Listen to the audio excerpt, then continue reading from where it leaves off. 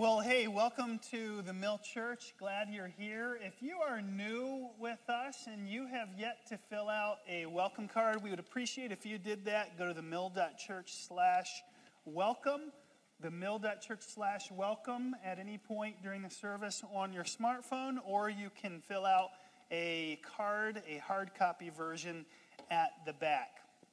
This is the year of 52 stories, where each week a attender at the Mill Church is going to share a story of God's faithfulness. And this morning we have Marcia Kohnert, willing and ready to share her story. Would you give Marcia a warm welcome this morning?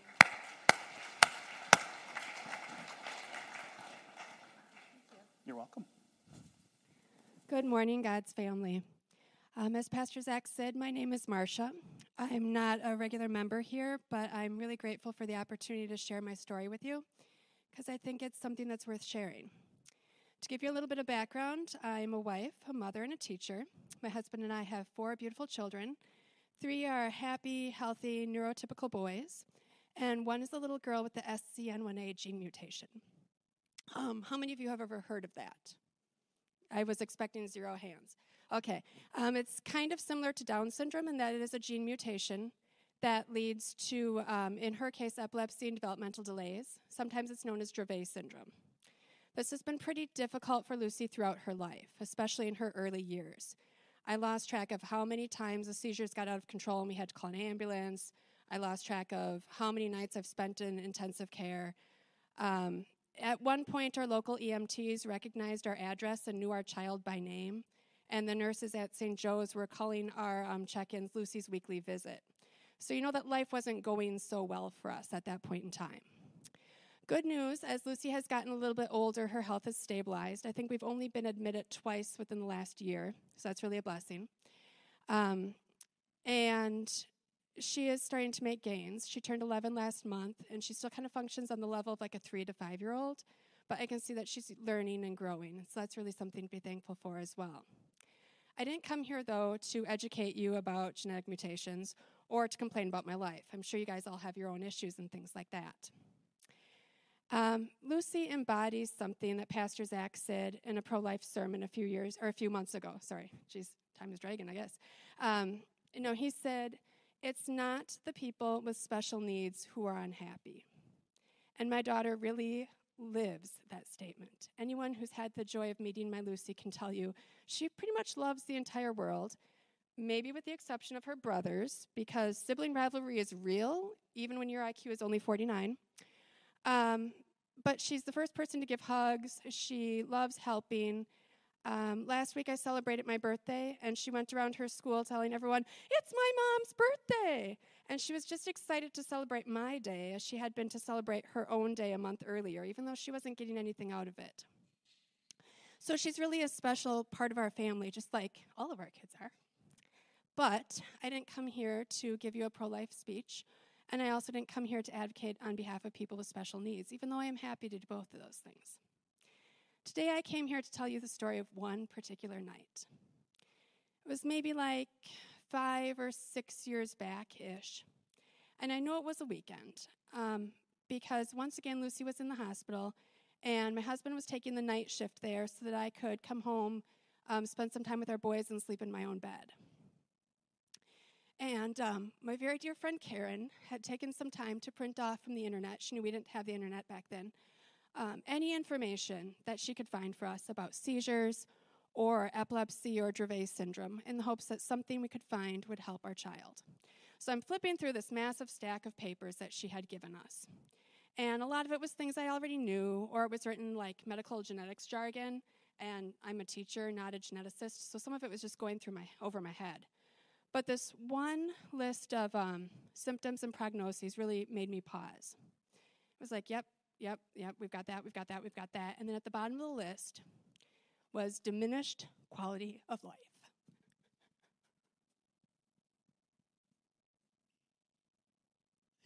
Sorry, just give me a moment.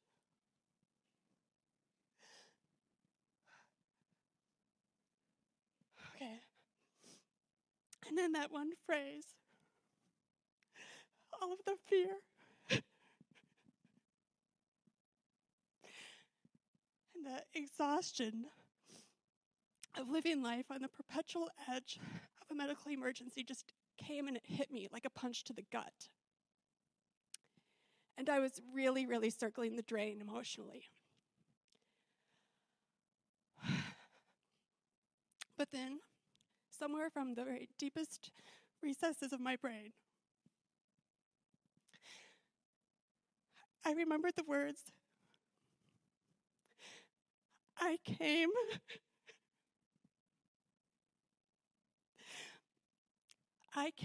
that they might have life and have it to the fullest. And in that moment, I didn't know exactly where it was in the Bible, but I knew that Jesus had said it, and I knew that that was enough. So, standing alone in my kitchen that night, I had to make a decision. Who was I going to listen to, and what was I going to believe? On one hand, I was hearing diminished quality of life. And on the other hand, I was hearing, have life to the fullest. Now, the first statement was written by some doctor sitting at a computer somewhere who had never even met my child. The second statement was spoken by the guy who conquered death, is currently seated at the right hand of the throne of God and who helped create my child. And when you stop to compare the credentials, the choice is just so obvious. And just like that, I could feel hope returning. So why did I ask to speak today? This is obviously not fun for me. Having to relive some of these memories. It's very painful.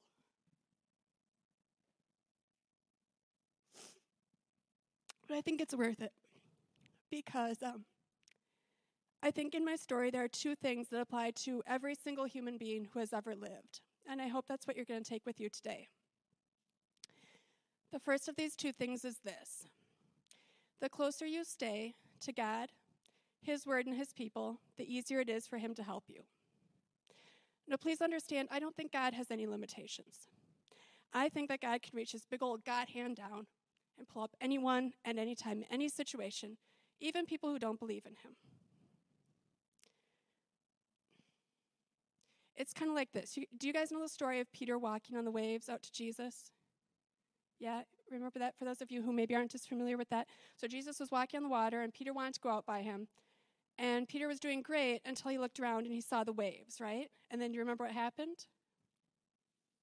I'm a teacher, folks, so I'm going to call on you if I think you're not paying attention. You know, that's one thing about me. Okay, he started to sink, right? So what did Jesus do? Did he say, oh, buddy, looks like you could use some swim lessons. Are you available next week? I can help you with that. No, of course he didn't do that. What would have happened? He'd have sunk. He'd have drowned.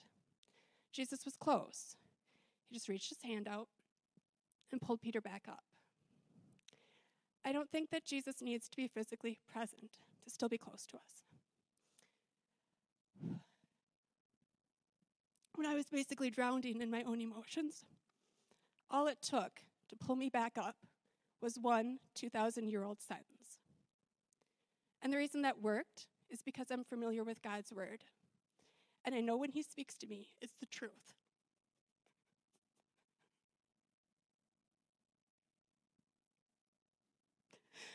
So grateful for that. So maybe when I say that staying close to Him makes it easier for Him to help us, I think what I really mean is that when we're close to God's word and we're familiar with it, it's easier for us to notice He's been there helping us all along. The second thing that I think is true of all people who have ever walked the planet is this. At some point in your life, each and every one of us is going to be faced with a decision. The world is going to be telling us one thing, and the Lord is going to be telling us something that is utterly opposite. The world doesn't have the vantage point that God has. He sees things so much bigger than we see. The beginning from the end and the end from the beginning. And He promises that all things are going to come together for the good of those who love Him. So even when it defies all human logic, trust Him. He won't steer you wrong. Thank you for giving me the opportunity to talk today. Well, thank you, Marcia, very much for sharing your story today, and to those of you who will continue to edify and lift up the folks who attend the meal with your stories for the rest of this year. That was profound, and we all benefited this morning. Thank you. Well, if you have your Bible with you today, you can open to the book of Colossians. We're studying a fantastic book. I'm just going to put this down.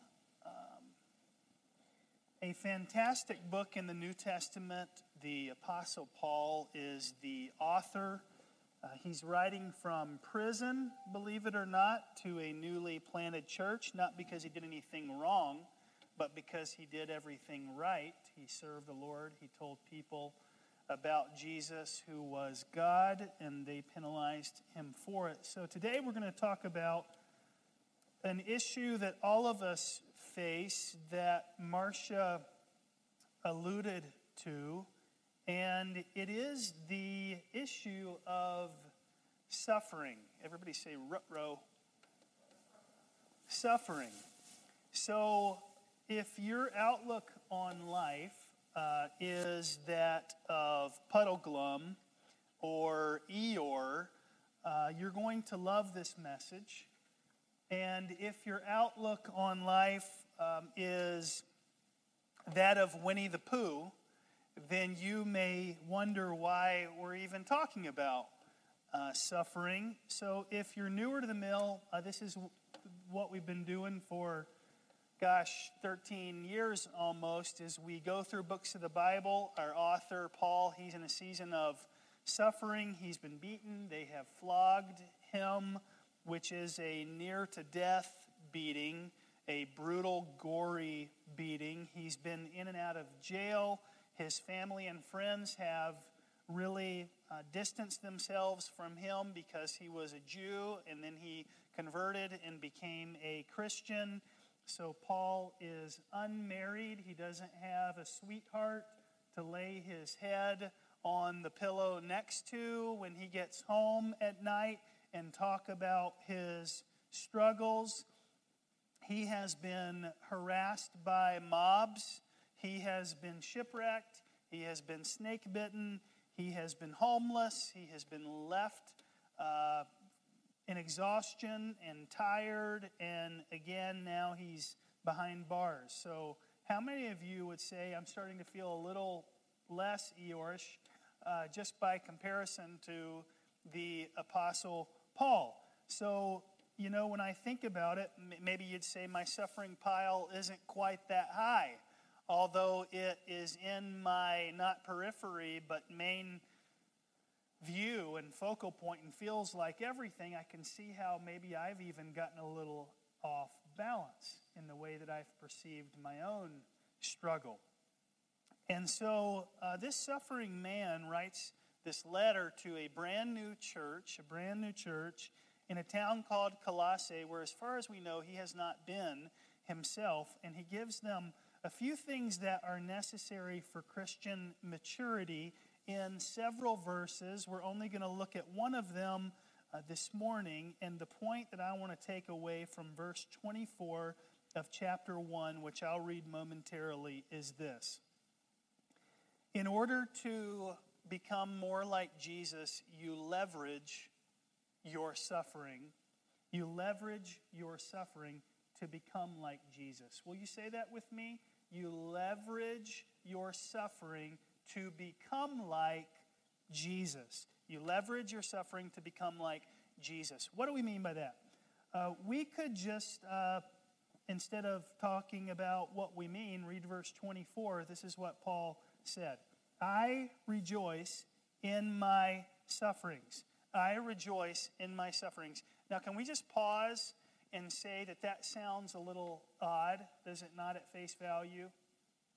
It sounds a little off kilter. It sounds maybe a little awkward.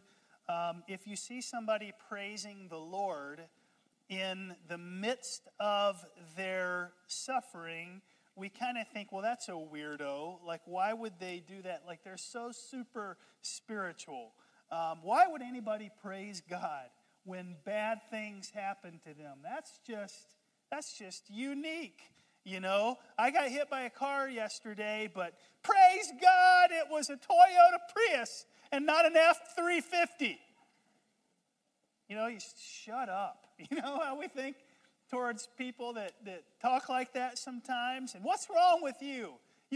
What you're failing to realize is that you got hit by a car. Like not everybody's hit by a car. You got hit by a car. That's bad news. This isn't the time to be comparing models, right, of cars. Like you got hit by a car. So this is a time for weeping and gnashing of teeth, us Eeyores think, when we hear people praising Jesus and think they ought not to be in a particular moment. You shouldn't be so happy. You know, there's something profoundly wrong with you.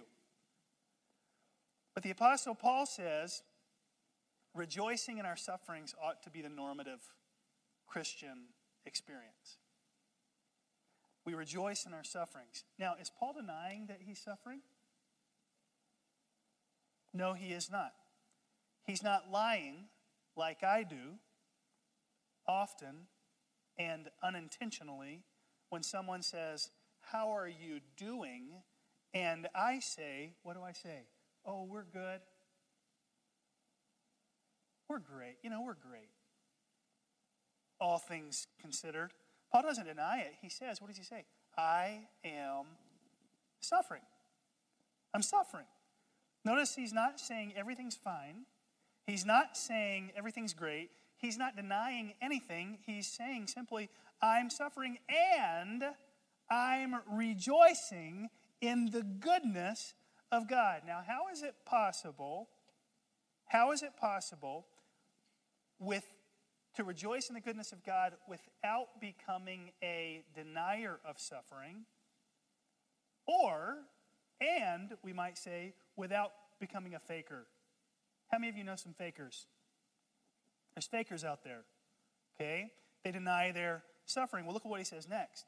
Now I rejoice in my sufferings for your sake, and in my flesh I am filling up what is lacking in Christ's afflictions for the sake of his body, that is the church.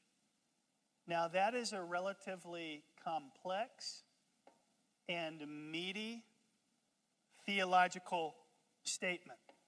I rejoice in my sufferings for your sake, and in my flesh I am filling up what is lacking in Christ's afflictions for the sake of his body, that is the church. See, what happens when you move through the Bible verse by verse is you end up reading verses like this that we wouldn't pick if we were just talking topically and trying to find some encouraging verses. So now we have to deal with what in the world is Paul talking about here. You know, I rejoice in my sufferings for your sake, and in my flesh I am filling up what is lacking in Christ's afflictions for the sake of the body, that is the church. Wow, how many of you would say, I've never seen that verse on a wall somewhere in somebody's home? I haven't either. Frankly, it's a weird verse. It's a weird verse. It's not a very popular one. It was honestly a bit confusing. Well, why is it confusing? Because what was possibly lacking in Christ's afflictions? What was possibly lacking in the work that was completed on the cross of Jesus Christ? Are you saying, Paul, we're thinking when we're reading this, are you saying, Paul, that Jesus didn't suffer enough, so you, his follower, need to suffer more? See, this verse has created some controversy. Even among good pastors and theologians, Christian thinkers over the years, what was Paul talking about? Because again, what it sounds like Paul is saying is Jesus didn't finish the job. Jesus didn't finish the job, so I have to. I'm here to do that for you, for the body, for the local church. Well, here's what I, your pastor, will tell you, It does not mean what it sounds like it means. It does not mean that Jesus didn't finish the job. It does not mean that we have to suffer because Christ did not suffer himself enough. How do you know that, Pastor? Well, I know that because of what the scriptures say elsewhere. Do you remember what Jesus said before he breathed his last? He said, Father, forgive them, for they know not what they do. And then what did he say before he took his last breath? It is finished. It's done. It's complete. The work on the cross was all that needed to took place. It's not the cross plus something else. It's not the cross plus your grit, your elbow grease. It's just what Jesus did. It's done. It's complete. So all the work of forgiveness and salvation is completed at the cross of Christ. We celebrated that in communion this morning. He died for our sins. There's nothing we can do to contribute to that work. There's nothing we can add to it. All we do is believe. So that being said, this verse is not entirely clear. What in the world does it mean? Well, the first thing that I would tell you is that a good practice when we're reading the scriptures is to take the verses that are less clear and interpret them through the verses that are more clear. Not to take the verses that are less clear and interpret them through our thoughts and just say what we think they are saying. That's what cults do. They take one-offs and verses that are less clear, and they make them their motto. And instead of weighing them against the more clearer portions of Scripture before drawing conclusions, they just draw conclusions. So we're to interpret these verses in light of the parts of the Bible that are more clear. When I'm a parent, which is every day, there are times when I get upset with my kids and I let them have it. Anybody say that's me? I do that on occasion in my home. Please raise your hand so I won't feel alone up here this morning. Okay, thank you. So I let them have it from time to time, right? Well, I would hope that my kids would not hear me raise my voice at them and conclude, well, my dad must not love me. I would hope that my kids would interpret what they're hearing, which is less clear, by what they have heard in all of these years of communication from me to them, which is, I love you, which is lots of hugs, which is lots of kisses, which is me telling them I adore them, right? And so it is with how we interpret the Bible. Sometimes we have to interpret the Bible by the rest of the Bible, and elsewhere in the Bible, it's very clear that the work of Jesus was completed on the cross of Calvary, and that we don't need to earn anything else. I just said cavalry. No, that's not what happened. Sorry about that. I'm struggling up here a little bit today.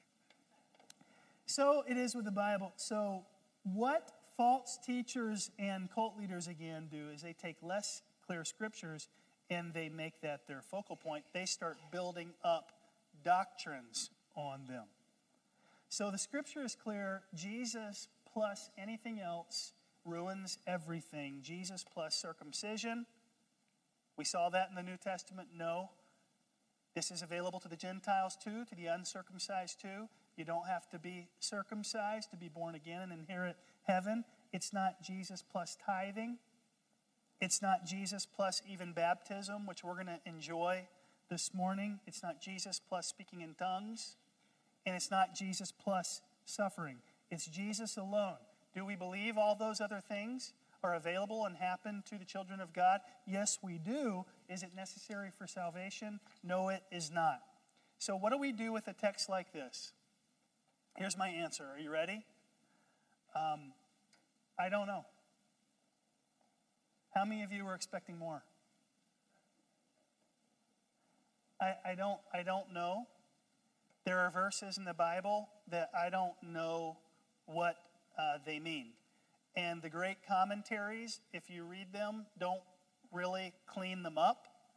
To be honest, they further confuse matters. There's just not a lot of clarity. So for now, what I'm going to say about this verse in particular is we can just add it to the other mysteries of the Bible, like the Trinity, like Calvinism versus Arminianism, like the prophecies regarding the end times. Have you noticed there's a lot of people running around out there in 2021 and 22 prophesying about the end of time, relating it to elections, relating it to Putin's Russia being the great army out of the north that Jeremiah mentions that's going to take over everyone and everything. We need to be wise enough, Millers, Mill Church people, to not bite on every piece of prophecy propaganda.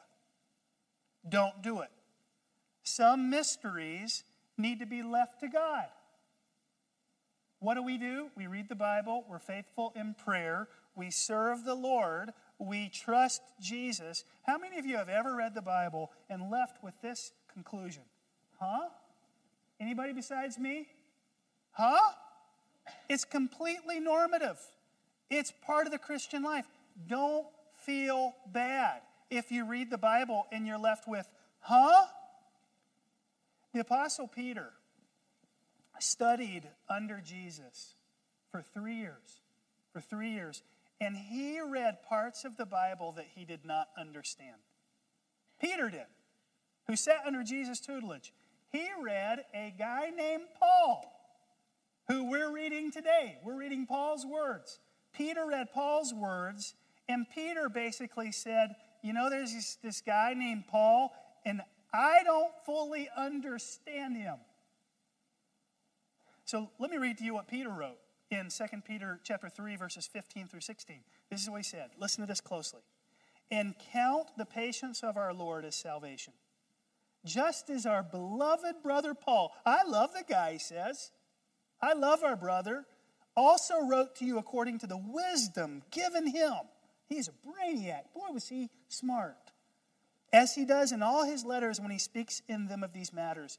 There are some things in the letters of Paul that are hard to understand, Peter writes, which the ignorant and unstable twist to their own destruction as they do the other scriptures. What's your point today, Pastor? My point is that if the Apostle Peter didn't understand everything that Paul wrote, it's okay that you and I do not understand everything that Paul wrote. What Peter is saying is, Paul's really smart. Paul's smarter than me. Sometimes he says things I have no idea what he's talking about. But I'm going to smile, and I'm going to nod, and I'm going to give the impression that I really understand. How many of you have a friend like that? I'm going to be honest, I have a son like that. He talks about the solar system. I have no idea, black holes and swallowing up other. I have no idea what he's talking about. I just nod. I just say, yeah, okay. So what's your main point, Pastor? My main point, I'm simply saying the Bible is true, and you don't have to understand all of the mysteries of God for it to stay true for you. You say, no, Pastor, but it could mean this because I read the commentary. It could mean this, Pastor, because I have an ESV study Bible, and this is what John Piper said about it. Well, here's what I would say it could. It may mean that. So I would rather be humble enough to know that we will not understand everything that we read. In other words, let's not be shocked that God is smarter than us. Let's not be shocked that God knows some things that we don't know. If you think that by study you will figure out every answer to every question, every theological question, every practical question about life, I think that speaks more to your pride than it does your intelligence. There are things in the Bible that we read and we say, I don't fully understand, and that's okay. You should not be reluctant to trust the people who say they don't understand everything in the Bible. That's what the Apostle Peter said. You should be reluctant, in my opinion, to trust the people who act like they understand everything in the Bible when God's ways are higher than whose ways? Our ways. God's thoughts are higher than our thoughts. Are there things that God knows that we don't? Well, of course there are. I mean, suffering itself is confusing. God, why did this happen? God, what's going on? What am I supposed to do? Do you recall after Jesus had already risen, he'd already died, he already rose again, he's in heaven, and he comes back down for this little meeting with a guy named Saul who's been persecuting Christians and authorized the stoning of the early church's first martyr, Stephen? Do you know what Jesus, do you remember what was said? Acts 9:4. What did Jesus say to Saul? Saul, Saul, why are you persecuting, did he say Stephen? Did he say the early church? What did Jesus say? Why are you persecuting me? Now, isn't that an interesting way to say it when Jesus is tucked away at the right hand of Father in heaven and not on earth any longer being persecuted? Paul wasn't persecuting Saul, wasn't persecuting Jesus. Saul was persecuting Christians. But the persecution of Christians on earth was felt by who?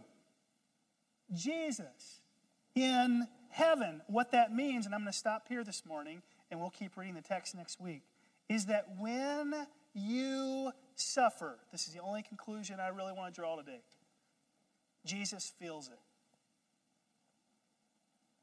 When you suffer, Jesus feels it. What Marcia said is exactly right. Jesus doesn't need to be right there in close proximity to feel your suffering. How many of you love someone so much that when they're suffering, you're suffering? See, you kind of get it, don't you? Even as a human being. Have you ever experienced that? So Jesus loves you so much that when you're suffering, he's suffering. And here's another thing that we learn from this story. God says to Ananias, who restores Paul's sight in verse 16, that part of Paul's ministry will be to suffer for the name of Jesus. That's prophesied over Saul turned Paul. So while I hate to even speculate what Paul was referring to about Jesus not suffering enough, it could be that in the book of Colossians, Paul is referencing his own conversion experience, that one, when Jesus suffers, we suffer, and two, that suffering is absolutely a normative part of the Christian life. In other words, you cannot avoid suffering. In the Christian life, you just can't. But what you can do is suffer well. What you can do instead of running away from Jesus and being angry at Jesus is run to Jesus and rejoice in your suffering. What you can do is be like Jesus in heaven, who empathizes with those who are suffering on earth, to be thoughtful, to try to put yourself in someone else's shoes. So here's how we're going to end our time together this morning. We're going to pray for those this morning who are suffering. If we understand that Jesus said we will suffer in this life, and if we understand that suffering is part of the human experience, then we can be open about our suffering and honest about our suffering. So here's the details. In a moment, I'm going to ask those of you who are in a season of struggle, in a season of suffering. This can be physical, this can be emotional, this can be financial, this can be mental, this can be spiritual. You're in a season of relational, marital. You're in a season of struggle. I'd invite you to stand up to your feet. And then I'm going to ask that the people of God who are around you be like Jesus, who observed other people's suffering on earth and empathized with them and said it was as if this is an attack on me. And to come around them and pray for them. And then I'm going to ask, before we pray, that the person who has stood first, that you share 1 to 2 sentences about what it is you're going through, not launch into a paragraph, not launch into a faith story, okay? Just share a sentence or two and allow everybody time to pray. And if it's super sensitive and you don't want to share, that's okay. Just let them know that you don't want to share, but that you're going through something significant and you'd like prayer. And then we're going to pray in these circles. And then we're going to conclude our service by rejoicing in our suffering, in part by a Christian baptism. Because we were buried with Christ, we suffer with Christ, we die with Christ, and we're raised again with Christ. Both in this life, in terms of our sins being given, and the one to come. And that we're going to be resurrected with Him in glory. So, got what's going on? Everybody clear? Okay? As much as the text was unclear, the messaging is clear, the direction is clear. So if you're suffering this morning, will you just have boldness and just stand to your feet right now? Just have courage. Shannon, will you stand on behalf of our family? We're going through something right now. That's tough.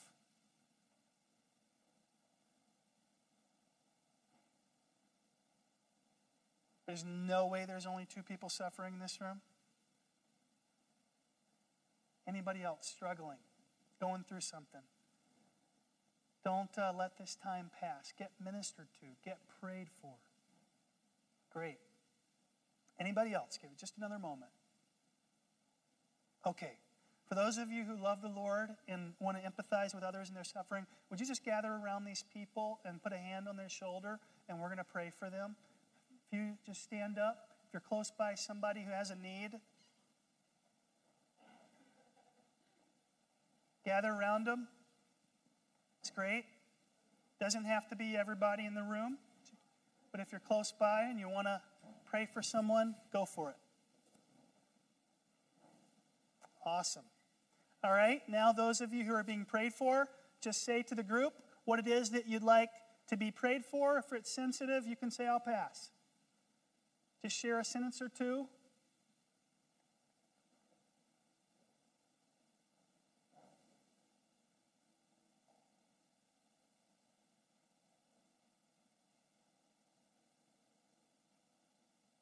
Awesome. Chris, we can put on a little music and we're just going to begin praying. Will you join me in prayer? Begin praying for those in your circle. Heavenly Father, we just pray, Lord, that you would move today. Lord, we know that it's normative, that we're not exceptional. Those of us who are going through something, those of us who are suffering. Lord, we just pray that you would help us. Lord, we pray that you would bless us, that we would feel your peace, Lord, that we would feel your joy.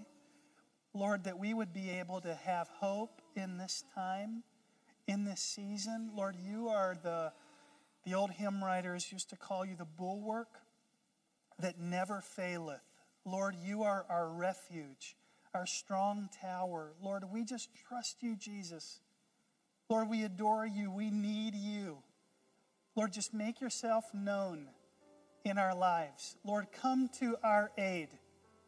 Lord, we stand in again for those who are in the Ukraine today. Lord, help them, deliver them.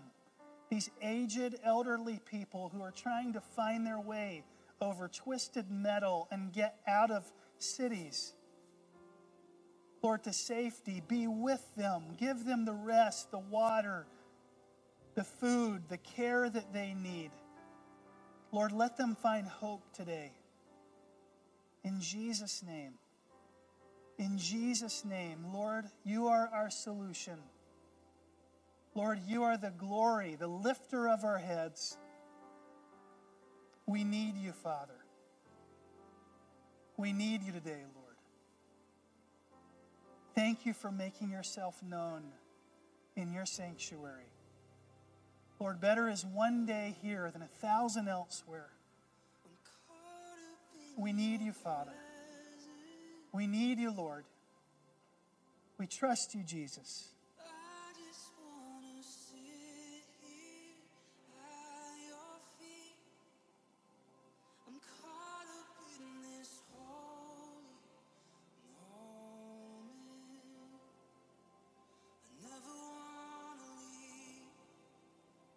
Awesome.